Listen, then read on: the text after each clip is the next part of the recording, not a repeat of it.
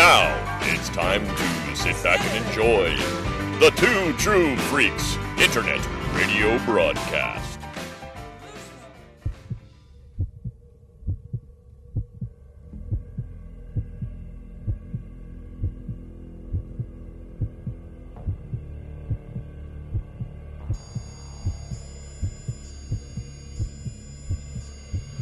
The Vault of Startling Monster Horror Tales of Terror!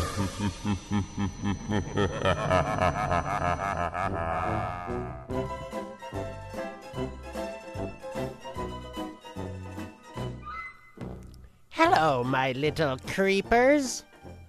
I know that all of you pitch a fit if I don't fork over the gags, but, you know, I got nothing with this one. It's called The Prowler. I don't know, it's a period piece, and then it's set in modern day. And why are they killing people? Nobody knows. Nobody knows. I got nothing for this one. I don't know what else to say about this one except Tom Savini's awesome and the sheriff did it, and it doesn't matter that I told you. Enjoy.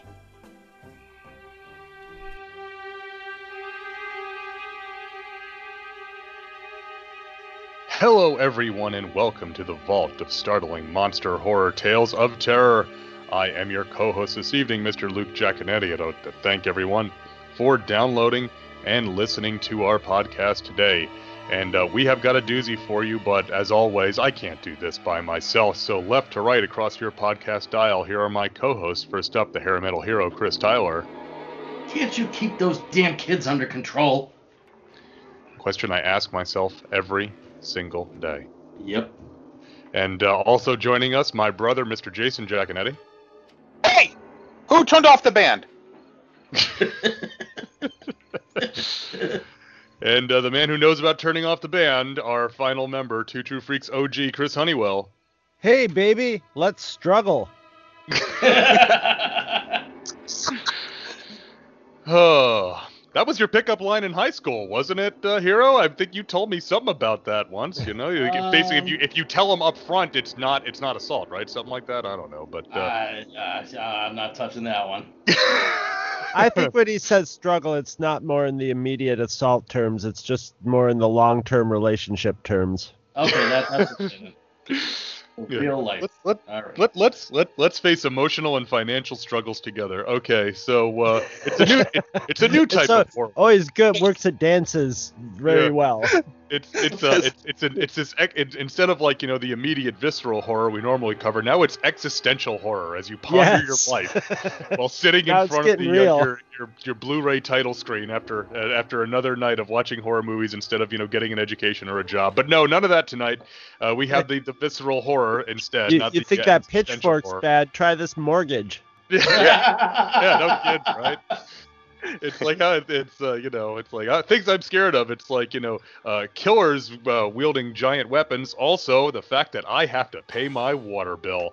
And ladies and gentlemen, if you can't guess what we're talking about, what we're talking about now, I don't know what to do for you. We are going all the way back to 1981 for our latest horror rack hanger on. We are taking a look at The Prowler, directed by Joe Zito. And best known, of course, for its very complex special effects by Tom Savini. And this was one that personally I did not discover until it came on DVD. I never saw this on VHS. I don't recall it on VHS, but this actually was a fairly successful VHS release. It was released by VCII in 1981. Now, they did both a big box, so the classic VHS big box, but they also did a slipcase. There's actually two different slipcases for this. One is just a shrunk down version of the big box artwork, and the other one is more of VCII's standard slipcase where it's like a red frame with the artwork in a little box on the front. And the thing I really like about this is that it has a unique tagline on this where it says, "The human exterminator is ... the Prowler." So I'm just amazed there's never been a movie like a sequel called The Human Exterminator, because that sounds pretty boss too. But The Prowler, this one, oh boy, the first time I watched this kind of kicked my ass. What do you guys say? It's also known, for those of you, real quick, it was released internationally not as The Prowler, but as Rosemary's Killer. And then sometime, and again, it's hard to pin down exactly where it was put out. There was limited showings in North and South Carolina, where in 1984, where they actually came up with a new tagline for it. And the new tagline is, "You don't need a chainsaw to have a massacre," because they re-released it as the Pitchfork Massacre in '84, and literally people thought it was a new movie. It must have been in drive-ins and stuff. It just says it was released limited in South and North Carolina. It must have been in drive-ins, and it said Pitchfork Massacre. Yeah. And now the this is for, again, but the Prowler Rosemary's Killer title actually came. Go ahead, Jen. So I was saying is, so if you're going to the drive-in and you've got like 3 movies and you're like, Pitchfork Massacre, oh, okay, let's see what this is. And then like the Prowler starts. Now, I would have been happy if I had seen the Prowler, like, oh, good, at least we got a good movie. It could have been some schlock, right? But like at the same time, if you're like, oh, I thought there was going to be a new movie. But so. New movies. Who needs new movies? But I will say this, just to continue with the history here. The Rosemary's Killer title originated when this was released in the UK, and there is a UK edition, a PAL edition, that was put out by a British outfit called Entertainment in Video, EIV, and it does have, in fact, the Rosemary's Killer title on that VHS release. And I don't know how PAL tapes are hard to find here in the States, just because you need the right type of equipment to play them. So not a lot of they weren't ever imported much back in the day. So PAL tapes in general can get pretty pricey. This one, I've never seen that PAL tape. I imagine with the alternate title, it's probably going to be difficult to find that one. Yeah. As it is, the VHSs for this one are hard to find because The Prowler was not successful when it was released. It very quickly became a cult favorite, let's just say. Yeah, I didn't know what to think of this one. Well, for a quote-unquote slasher movie, it's got a very different kind of opening. Yeah, no, like the cinematography in this beautiful. Is crisp. The lighting is beautiful. The locations they picked are perfect. You know, the sets that you can tell they've dressed up different buildings in the town, the little town they were in. They're perfect. The period dressing for the opening is perfect, and the sound, technically it's just very good. The special effects are basically the standout of the whole thing. The story, the acting is fine. I was really except for maybe the sheriff deputy was kind of obnoxious, but it was it was fine for what it is. But the script, by the end, nothing came together for me. I was just like, okay, so they got this. I never picked up the killer's motivation, the connections between the characters that led to all that, to why this was happening, but at the same point, I really didn't care, because it was like kill after kill, and so I wasn't really into the mystery getting solved, but it was just weird. It was, I don't know if they just wrote it too subtly, or if maybe I just had a long day of work and I didn't pick up what wheelchair Professor Kingsfield, how he figured into all of it, and he's a red herring. Yes, the thing is, instantly my first thought when it cut to the 80s is I did math in my head. Okay, I'm okay, we just jumped ahead 35 years, so probably if our killer was a young guy and is still going to be around, he'd be in his 50s. First character we see is the sheriff in his 50s, obviously going, I'm going on fishing vacation. And I'm like, oh, sheriff did it. And I'm way too obvious. So this is the first. I'm thinking this is our first of many red herrings.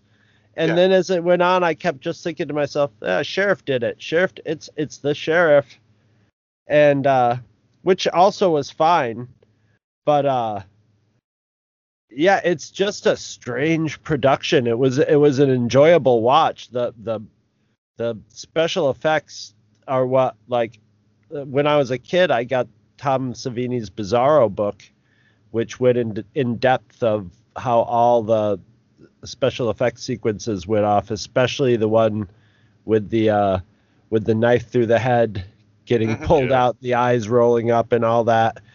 And so I knew, like, all these gags I'd read about over and over again as a kid. So when I finally saw them, I was like, okay, here's all this stuff I read about. And I remember seeing the pictures of them as a kid and being like, these are shocking. But I think to myself, I was a kid then. I've seen so much gore since then. And we've come so far with gore. But man, this stuff is good. It looks like people are getting massacred. There's not that, like, there's no, like, oh, something foam is getting stabbed. It's really harsh. It's pretty incredible. Savini has actually always considered this to be his best work. Yeah. In fact, Joe Zito, the director, was actually at one of the theaters when it was premiered and stuff, and he had said to one of the guards who used to stand there at the theater because, those debuts and stuff, and he goes, yeah, I'm the director of this film. And the guard turned to him and straight face said, you really did kill those people, right? Because it looked like they were so evil. People believed at the time that the kills on the screen were real. They knew that the acting was acted. They didn't think it was, okay, so let me just say this. No one thought this was a snuff film before anyone's like, Jay, you're wrong. No. No one thought it was a snuff film. No one said, oh, that person is really that person. But they thought, like, the kills were so real, it was hard to even imagine that good-looking effects on a screen. And remember, this is 1981, so there is no Blu-ray. You're watching it in a theater, or you're seeing it maybe at best later on VHS. So when you clean it up for Blu-ray, they still look good. That says something. I'll say this: they're probably even more effective. They should look worse. You should see the seams more. I know how they did the pitchfork in the stomach with the one girl where he's lifting her up by the pitchfork, but when you see it in action, usually when you see something like that, you see, like, what part, you can tell which parts are the real actress and which parts are the extensions and the foam parts and stuff. This looks like a pitchfork in skin, stretching it like real skin. It's grueling. It's way ahead of its time. It definitely, like, and it's shocking in its sadisticness, because usually you get just enough to get that shock and then cut away. This one just stays. He's just sawing through their throats. Yeah. So the thing is, the one effect that is probably looks the worst now, like what that looks worse now, is probably the one that a lot of this movie, again, is very famous for the headshot scene at the end, right? When it all explodes and it's all the corn cobs and the pig intestines and everything else they filled the head with and they blew it up. Now on the Blu-ray, you can kind of see that it's a dummy head, because you can kind of see that there's not a whole lot of articulation to the face. But by that point in the movie, okay, like, you're just like, okay, like, okay, they're gonna blow the guy's head clean off, kind of thing, right? Like that. It still was effective enough. So Kelly seen this movie with me before Haley, and then Kelly and Haley got home and they watched a little, and Haley was doing stuff, and Kelly watched the end of the movie with me. She's like, I've seen this, and she's like, I think I remember what happened, and she's like, oh yeah, I remember now, and boom, they blow the guy's head off, and she's like, yeah, it's still gross, and I'm like, but it's not like it takes you completely out of it. But if that's the weakest looking effect in the movie, it's still better than 99% of the stuff you're going to see other places.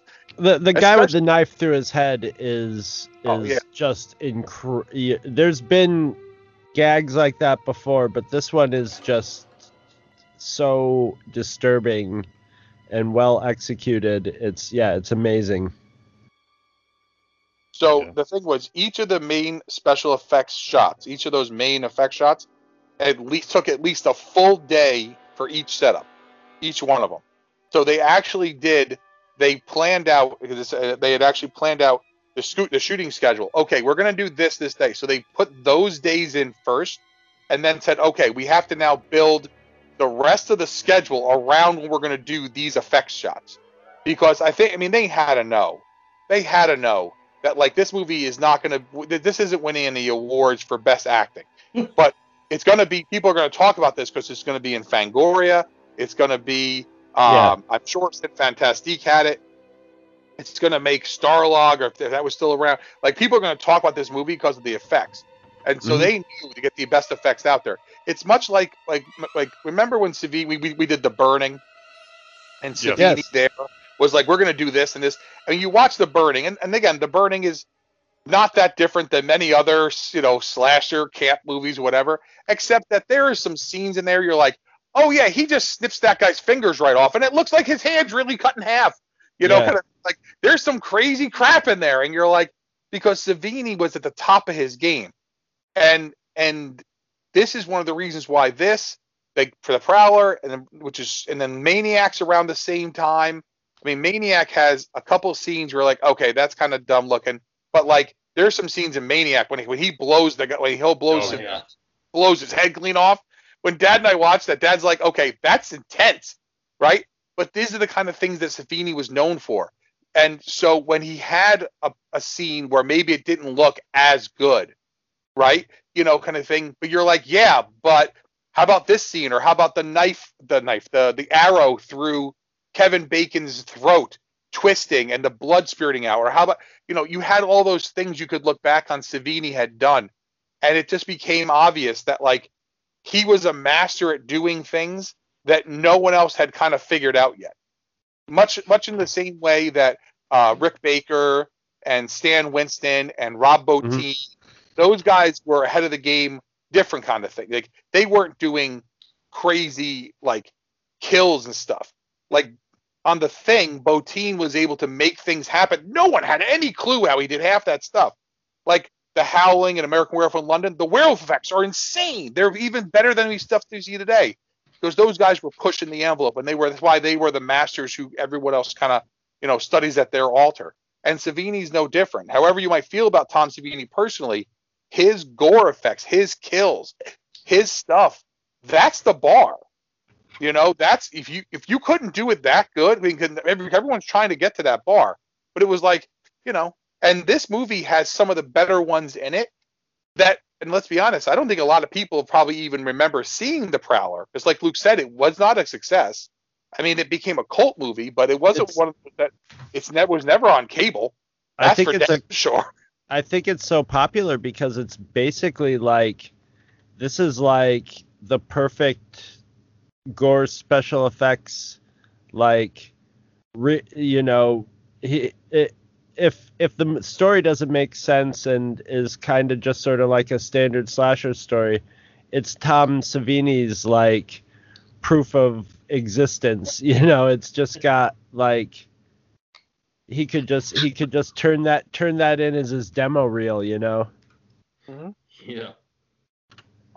Yeah. So go ahead, Chris. I was just gonna say, and it still kind of sets a bar. Yeah, I mean that's the thing, is that it's, it compared to a lot of the other slashers of the era, the ones that were more successful, I can see why this one was not, because some of the things that I like about it are the things that would turn off most audiences. Mm-hmm. The kind of, like you said, that the fact that the story never really comes together all that well. Say what you want about Friday the 13th. That story comes together and we understand the end by the time we get there, right? Say what you want about even, at any of them, really. But here, the story just kind of is semi-perfunctory. Like, it does have a story, and it does, if you think about it and you read it, it's like, okay, I can see that. But it's not really all that interested in it. And what that creates, in addition to the way that it's shot, is it creates this almost dreamlike, fantastical quality to it. Yes, it's almost like a dream and a documentary mixed together of a true crime or something. Yeah, because you've got these scenes that seem almost like a fantasy, and then that's juxtaposed to this extremely hard-bitten look at violence. This, that goes beyond, to me, the cinema verite style that Savini always already did. It goes beyond it, like you said, Chris, because it lingers on stuff. When the girl is pitchforked in the shower, I mean, my note is literally pitchforked in the shower. Damn, because it's just seeing her squirming on the end of it. Now we've gone beyond the, fanboy reaction, geek show reaction to Savini's effect, and now it starts to become uncomfortable a little bit when you're watching it. But then it goes from that, and then but then think at the end when she finds the people in the shower, and it's like Pam wanders in and finds the bodies of these two characters that nobody has referred to, because everyone thinks they're just off canoodling somewhere. They've been sitting there dead for hours. Mm-hmm. And it's not quite real, is it? When you're watching, you're not quite sure if it's real or if she's just kind of lost her mind at that point too. Well, so nobody's found those two bodies. Like, the killer put and he put the boyfriend in the shower with the girlfriend, but the way he killed the boyfriend, that bed would have just been soaked in sticky blood, So the sheriff's deputy's walking through the room, and there's only one scene that sort of backs up. It takes a while for bodies to be found. The first body that's found is when the one switched in the grave, and up to that point, everybody's missing those two bodies and not really sure anybody's killed. Somebody's just menacing somebody, but it's very implausible. And the first time, sort of reality sets in with that is when you can sort of see the blood in the pool, and the one girl's walking around the pool. But it's strange because also in slasher movies, they seem to be going for sometimes comedic, over the top or novel ways of killing somebody that may not even be meant to be funny, but they'll get that sort of audience reaction of just like, whoa, whoa, so they're set almost in an action thing, or they're complicated, or in a this guy's just killing with a knife or a pitchfork. He would prefer the pitchfork if he can, but if the pitchfork's not feasible, he'll use his knife. And it's like slit someone's throat, stab them. It's not like he's not coming up with complicated ways of killing people. And then it's also not portrayed in a sort of the same exploitative way. It's in more of a almost snuff film sort of way where it lingers on it, and it's just real violence and not like Jason swinging somebody in a sleeping bag against a tree or something like that. So it's extra disturbing. I mean, if you had a really strong story and characters that you really cared about, it might have been a little too intense. It might have gotten itself rated out of existence at that time period. The saying that it would have gotten a little too real. Is that what you're saying, Chris? Yeah, it would have been a little too. It would have been, the gore effects are disturbing on their own. If they were carried out on somebody you really were starting to care about as a character, it would be even more gut wrenching. I mean, it would have been a better movie. It would have probably had a harder time getting distribution, and it would have been a more of a quote unquote real movie in content wise, but then you wouldn't be able to market it as in it where you would have to market it, and it's just sits in a strange place. It's a novelty. It's not like any. It definitely felt very different to me. It's like other movies, but it's like a lot of other different movies mixed together. Yeah, but not. Yeah. but the mix of it comes off being extremely strange. You can see that like they got a budget together for this. They got a budget and some talent together for this. It wasn't as much. It didn't look like an indie production. It looked like it was, the cinematographer looked like a seasoned professional. Really. $1 million to make. The whole movie cost $1 million. Yeah, I mean, like just the lighting in it, what captures the feel of not resort town, but like a summer town. So it was what like people like I think the only people that were like kind of slacking on it were the writer, and everything else on it is just pretty slick. Yeah, well, okay. So the movie cost $1 million. So it wasn't like this was some crazy high production value, but $1 million in 1980, 81 was pretty good money for an independent slasher movie. But then the other thing is, of that $1 million, almost all of it went to literally the effects. Like, so all the effects got what they needed because everything kind of looks like, this was all shot in and around. He wanted Zito wanted to shoot this thing in California, but they couldn't. So they actually shot it all in Cape May, New Jersey, kind of thing. So like one of the places says like Cape May Inn or something like that, or it was a hotel or something like that. Like they literally just used whatever they had in Cape May, the house next door where like the where Lawrence Tierney is in the wheelchair, right? It's actually a museum. Like they use whatever they had. So a lot of the is stuff. Is that Lawrence Tierney? Yeah. It is Tierney, yeah. Oh my God, I did not even recognize him. I kept calling him Professor Kingsfield in my head. He looked like. Yeah, no, it's Lawrence Tierney. Years before, he would ever gather together Mr. White, Mr. Brown, Mr. Blue, kind of thing. So, which a lot of people know him for. And I just think it's funny though when you think about this movie. The movie is called The Prowler, again in the U.S., right? And to me, Rosemary's Killer, I think that kind of actually makes more sense for the name of the movie. The Prowler fits better for the kind of the era, right? The Prowler that they're referring to here, I mean, I know it's this killer, but they're talking about this person who's the Prowler. He's a couple towns over. They actually catch him halfway through the movie. He can't be the killer, right? The guy they keep talking about is it's the killer. It's the guy, the escaped convict. It's the guy. That guy's not here. He never shows up. He's another red herring. Yeah. So many red herrings. He's the reddest red herring in that too, because he has nothing to do with that. Because if he was actually the killer, we would have seen the first scene would have been his interaction with her, and how that went down. But yeah, I'm just saying is like the whole movie basically it tells you.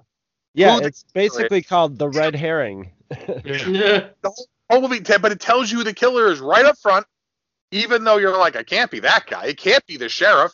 Right. He's the guy who makes easy. the right.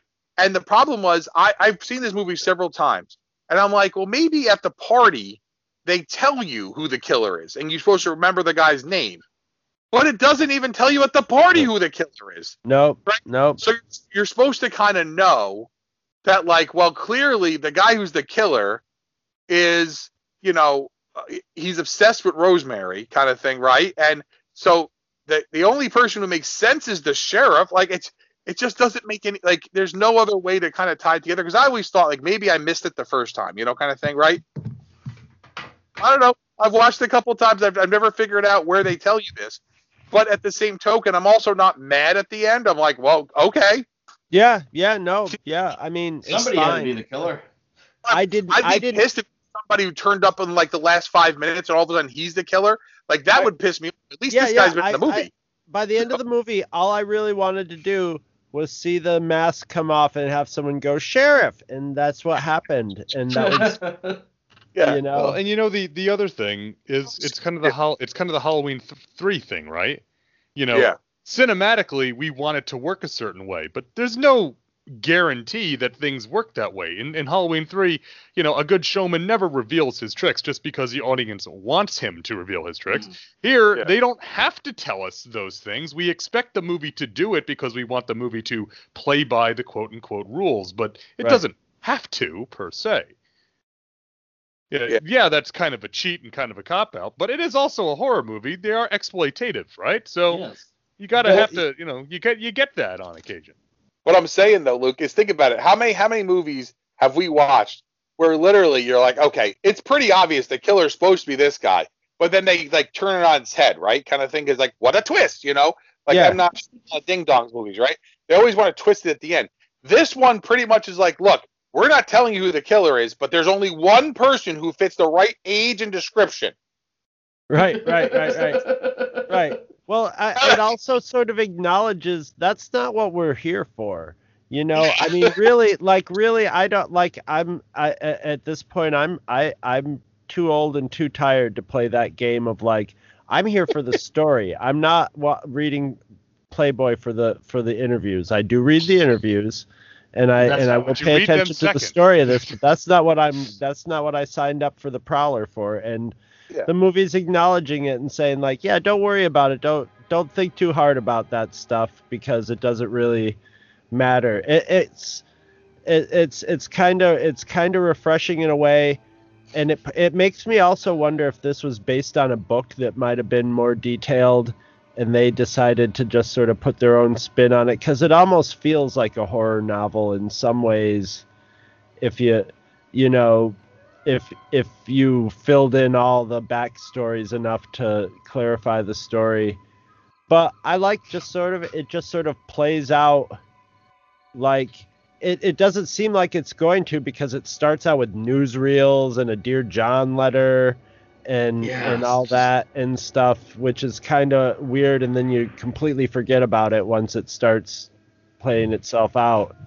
But it just sort of plays out like and in the small town atmosphere, and you got the main girl was actually like wrote a story about the killing and stuff, so it almost plays out like somebody telling this, verbally telling the story in the town, as it went along, and like after the scandal, and then this person got killed, and then this person got killed, and finally they blew the sheriff's head off, and that's how we got the new sheriff.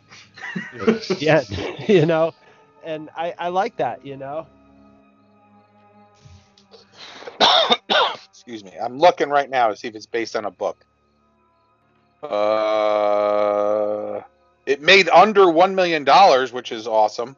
I'm sure you got to work pretty hard to do that. Right. Under $1 million on a movie literally is designed to. No, the only writing credits go to Neil Barbera and Glenn Leopold, and they get screenplay credits. I don't see anything about a novel. Oh, okay. So it might have been someone's like, I've been working on this since college. Yeah. It's like it's a 4-hour epic known as Rosemary and the whatever. You got 30 seconds. Rosemary's Killer makes it sound super like it could be supernatural, though. It makes it sound like Rosemary's Baby, so it sounds like it has a Satan element to it. Okay, so real quick, we just throw this out there. So Blue Underground released the full uncut version of The Prowler on DVD in 2002, which I have, and the Blu-ray in 2010, which I also have. So the cuts before it, they were, as Luke had said, they were cuts put out obviously on VHS and stuff like that. Previous versions actually had some of the kill scenes cut down. I couldn't imagine what else they would cut out. I mean, it must have been the kill scenes. They said it was trimmed. Doesn't say how much was trimmed, just that it was. And that not Chuck Zito, good lord, Joe Zito, who was the director of this movie, would later get the job on Friday the 13th Part 4, and he would bring Savini back to do the effects on that based on their relationship from this movie. Thank God. Yeah. Well, I mean, four is outstanding. I said this is the hard part. So Dad and I talked about we covered Friday 1, right? Friday the 13th Part 1, right? And of course, there's no Jason Voorhees and whatever kind of thing, right? So I said to my dad, I said, well, the problem is we could do every one of these every year, every summer, just kind of keep doing them. I said, we're going to eventually get to 5 where we should skip a year and then just keep, because you don't want to do 4 and then it's like, 5 and then do 6.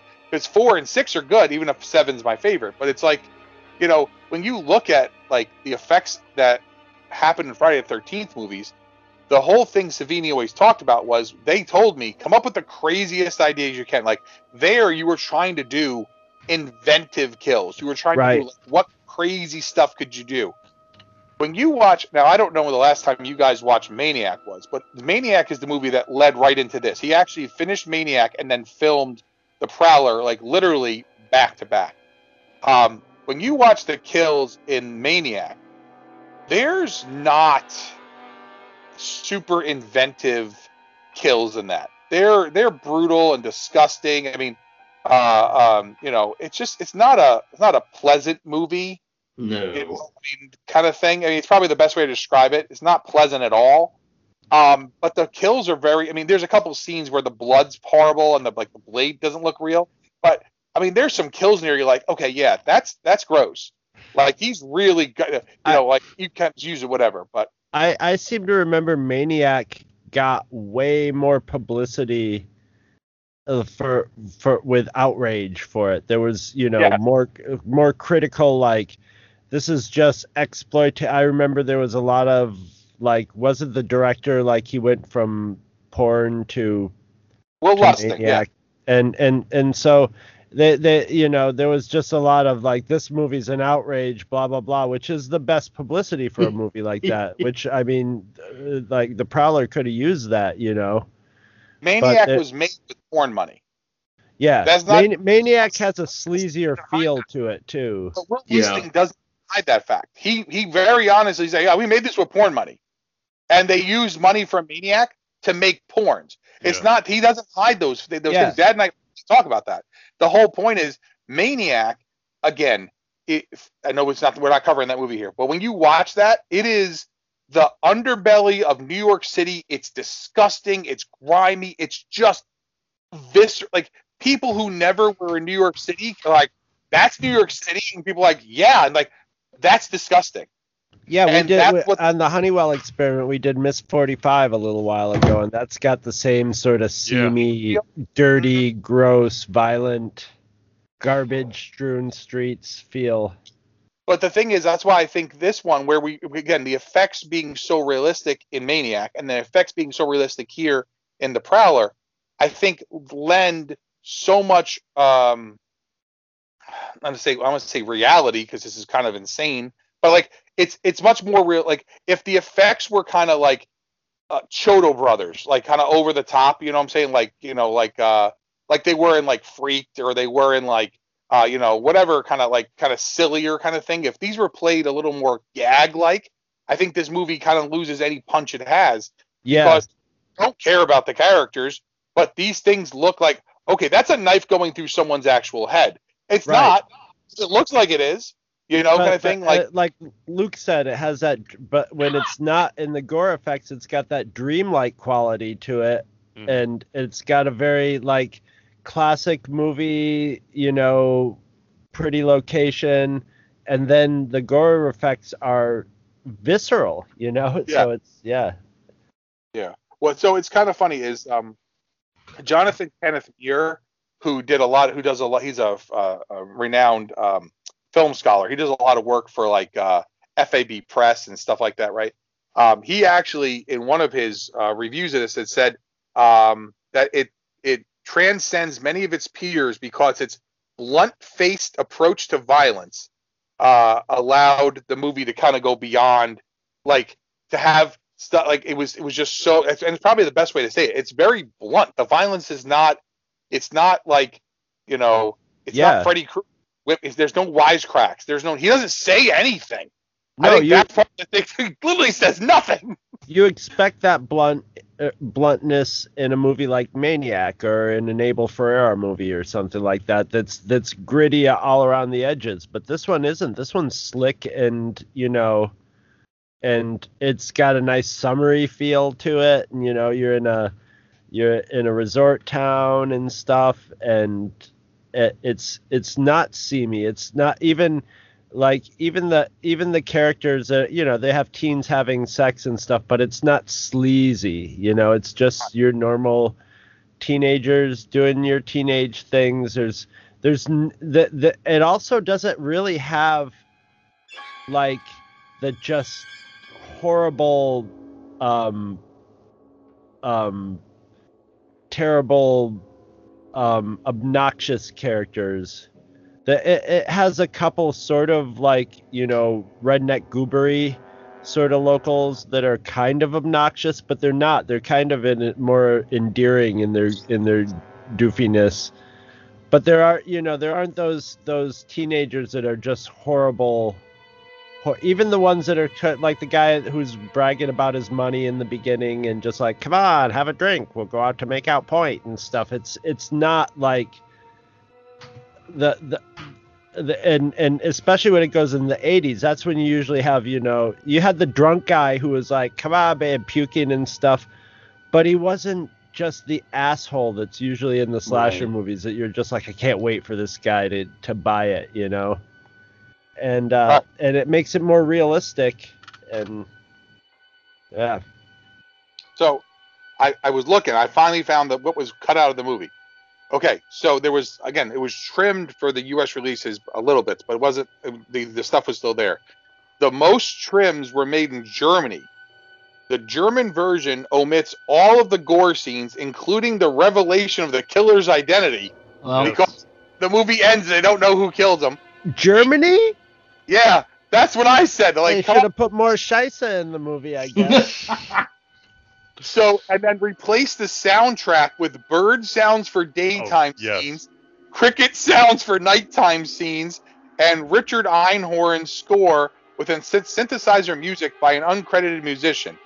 And then the version goes by the title Die Folk des Todes. I don't speak German, which is called The Pitchfork of Death, right?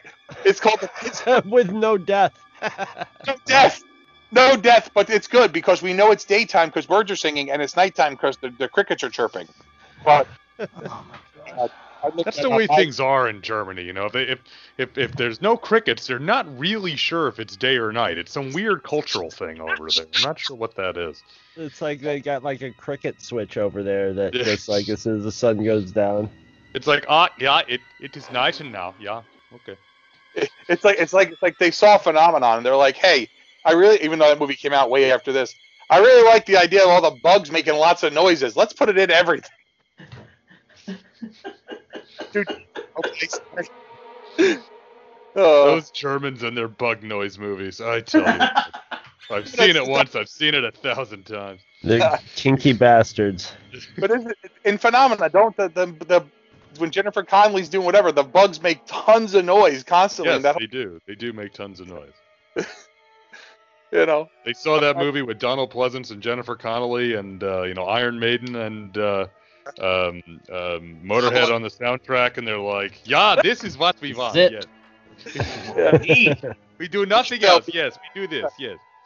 And that came out after this, so it's totally amazing how they knew that way back then. I'm reminded every time I talk with the German accent, I'm reminded of many years ago.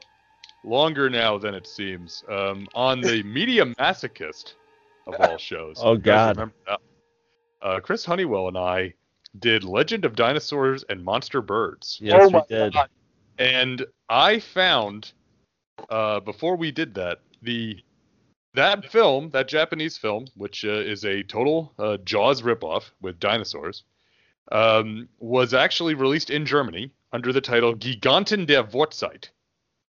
Which is German for giants from the prehistoric age, like giants from the deep history. Like Vorzeit means like the far away past, right?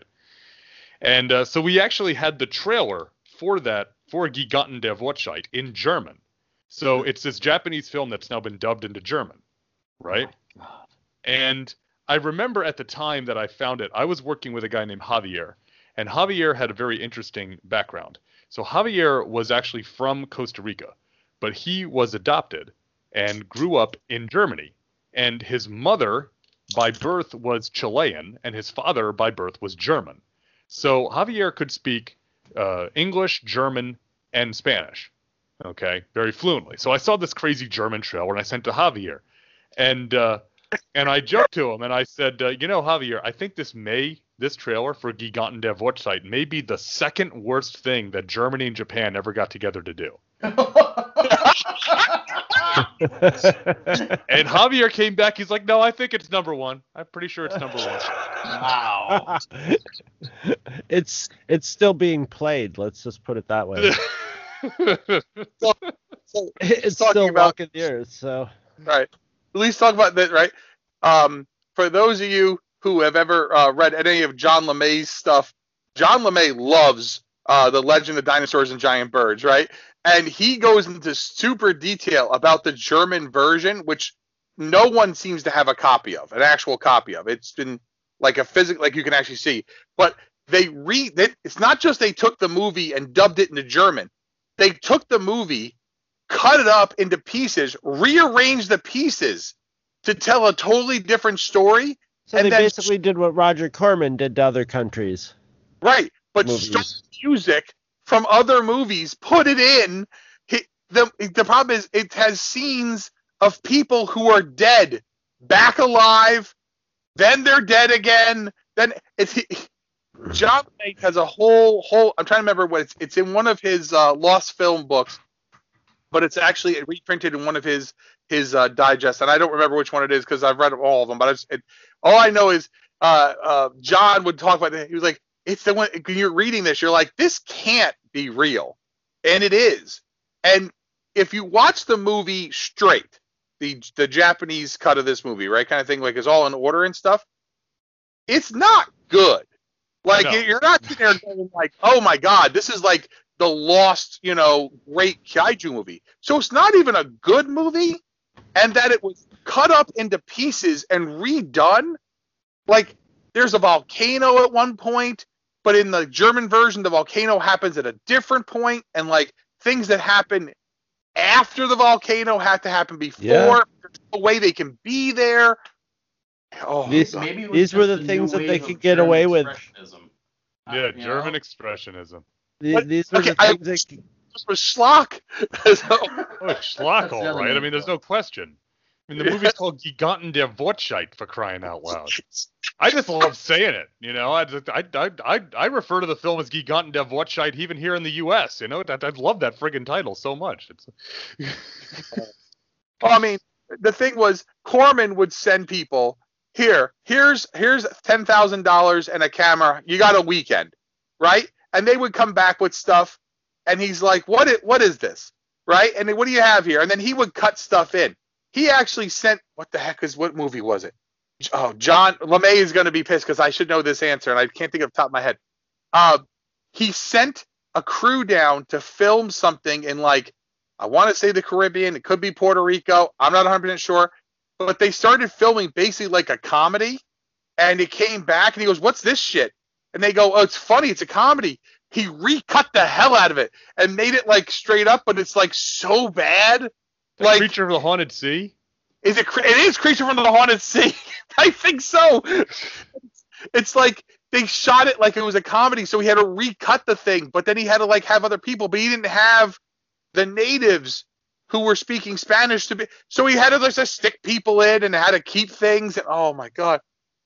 Like, part of me, there was a time, and it's moved to cable TV now, and maybe even into Netflix and stuff like that. But there's always a time where you just need movies to fill space. There's like even Redbox. Like, there's like, I saw a video, just a random video, someone reviewing a Bigfoot documentary they saw on, I think it was either Netflix or Amazon Prime, but I guess there's a whole, like, places now have whole sections of Bigfoot documentaries. And it was a story about a girl it was a documentary about a girl who's a musician now, but she saw Bigfoot when she was a little kid. and she feels a connection to Bigfoot, so she's doing an investigation. And what they basically did was hire a couple locals to do a search out in the woods, and then they sort of filmed her on separate days and tried to cut it like she was there with them. And the whole thing cost $15, obviously, and just shot on like, you know, a combination of cell phones. You know, it's something a group of people really just sort of put together in a weekend, and it's up on net, and now like somebody made a video on it, and now it'll actually probably make a little bit of money on on Netflix. But it's there because they just need stuff in there to fill in the space to go like, look at this choice of stuff you have. So like, if we got together and we had enough money to get together and just cut some movie together, almost no matter what it was, you know, I mean, look at like Lifetime movies, the blandness of Lifetime movies, but there's thousands of them, and providing work for directors and crew for forever, and writers, and they need them there to fill that 24-hour cable thing with affordable material. So like, yeah, you can't get away with as much now as when you had less options then, but like, yeah, you could put together something that was incoherent and that was maybe just some sort of financial scheme that made money before it made money for some people before it even hit the screens, you know? So I found the movie Chris you're talking about. It's called Bigfoot Girl. Yes. 2015, an hour 15 minutes. The budget was estimated to be $1 million. No. No. It says estimated. If you get a chance to watch it, that $1 million went into crack or something, because yeah, it's. I'm not saying they didn't get a whole bunch of blow and just like do a whole lot of drugs and like, let's do this thing. I'm not saying that, but I'm just saying in general, they're saying that it's also known as Bigfoot Girl, which is the actual name of the movie. Why would you say the movie's called? Yeah, that's Bigfoot what I'm Girl. saying. You guys want to make a movie? So in the German version of Bigfoot Girl, did they cut it apart and like re-edit it and put it back in different order then? Is that what they're doing? Yeah. It's called King Kong's Hellbrood, isn't it, in Germany, I think? Isn't that the title? The worst part is that it has... I think it's called Scheisse Monkey. Yeah. Ooh. Oh, gosh. Scheissenfrau. Scheissenfrau. Oh, God. Scheisse Monkey Frau. The thing is, for rating this thing, they're giving it like 3 stars out of 10. Like, there's no way. Like, even the director didn't give it 3 it got 3 stars. There's no way it deserves 3 stars. It's not even so bad it's good. It's one of those things where you watch and go like, holy shit, anybody can make a movie these days and get it on a major platform. I guess it's not difficult. I'm in the wrong business then. People who made the movie went on and gave it 10 out of 10s. Thank God that boosted its score up. Remind me when we get off the air, I had an idea, the kernel for an idea for a horror movie franchise or a new twist on a horror thing that I don't want to talk about here because I don't want nobody to know about it. Okay. I don't want it to get out into the public. I don't want them Like stealing all our our ideas. other good ideas. I'll tell you right now, if we keep talking about these kind of Bigfoot movies, we ain't gonna have everyone listening anyway. So. They already downloaded. What difference does it make? That's what I was gonna say.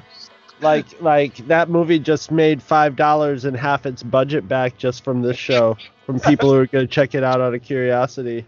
Oh. Yeah. In all seriousness, though, a movie you probably should check out of curiosity if you haven't seen it is The Prowler, and I'm being serious about that because you know it is, and I know we've been kind of far afield because this one is where visually is where this movie owns, right? Yeah. So it's very difficult to talk about it, audially, right? The story is not anything great. It's hard to. There's only so many superlatives you can say about how incredible the effects and the kills and that type of stuff are the visual aspects of this film. So this is one that if what we're talking about, if you like Savini, if this, kind of film is where your wheelhouse is, and if you're listening to our show, it probably a decent chance that it is. Yeah. Go check it out. I mean, you can rent this on Prime Video for $4, and then you'll turn around and buy the Blu-ray. So, just check it out, because it's on YouTube too. Oh, yeah, that's right. And I think it's on Tubi, now that I think about it. I think it's on Tubi right now for free.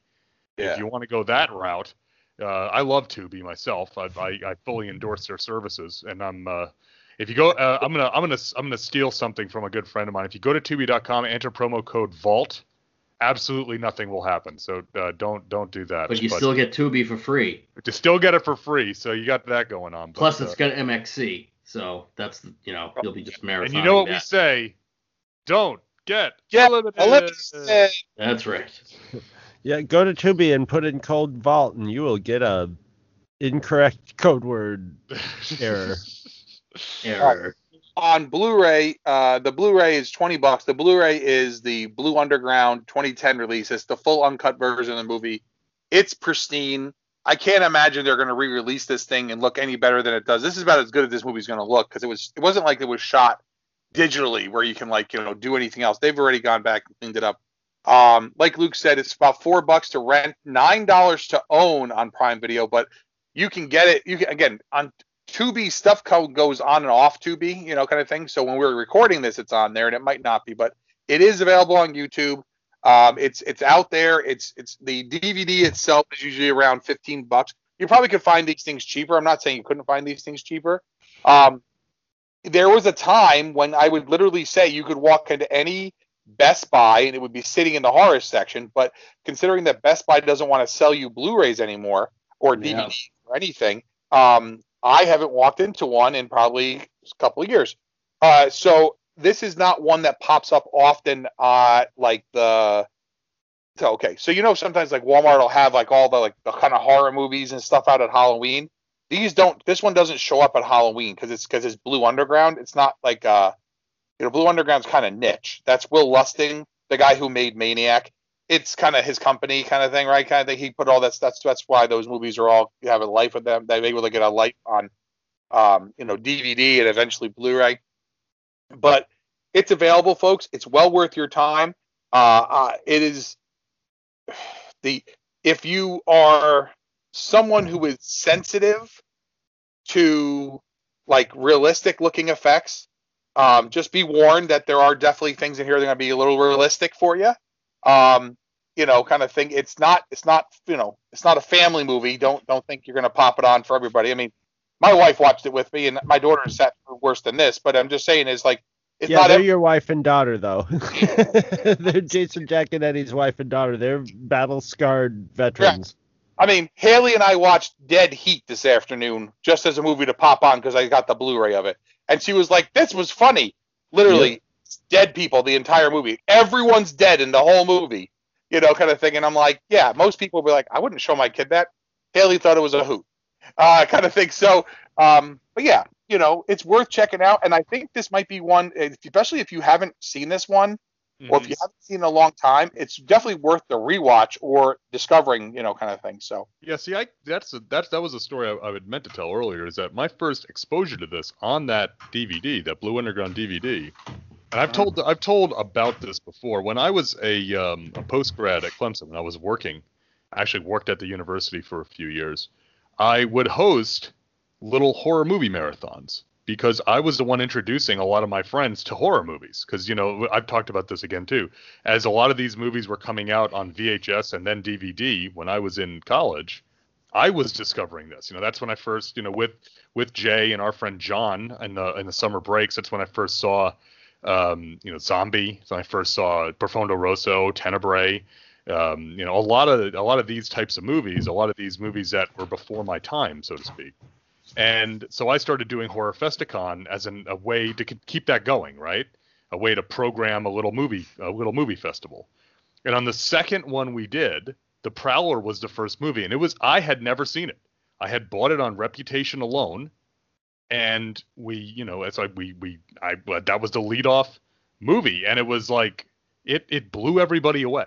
it blew everyone away with the depiction of it. It was so we had been watching all this Italian stuff, and so we were used to the kind of the really, shocking kind of over the top stuff. But then we watch this, and it's such a swing. It's still gruesome, it's still violent, but the tone of it is so different than something Italian or something artsy fartsy like that. There's like I said, the old chestnut about Argento was that he shot love scenes like murders and murders like love scenes. Savini doesn't stage his murders like love scenes. His murders look like murders, right? Yes. So there's, like I said, this was just blowing people's socks off when we watched this, and that was an audience of not necessarily neophytes, but certainly people that didn't have the exposure to the genre that I did, but were willing and eager. So if you got some people like that, this could be a pretty interesting Friday night with a case of your favorite beverage. Yeah. I just thought of a great triple feature to put this one in, and I'm calling it Small Towns with Sheriffs. You start off with The Nest, because we're goddamn ridiculous. Then you move on to this, and then you follow up. You finish the night with Jaws. Just have an increasing quality as you go along, and you're gonna get something different out of every single one. That's got a little organic flow to it too. Yeah, I like that. I have ideas sometimes, not many. I hear things. I like it. It would have been great if at the end, when Pam is there with the sheriff and they're fighting for the gun, if she had gone, "Smile, you son of a bitch," Ooh. That would have been great. There's not a lot of movies that can't be improved by adding that line in some capacity. That's true. Oh my God, yeah.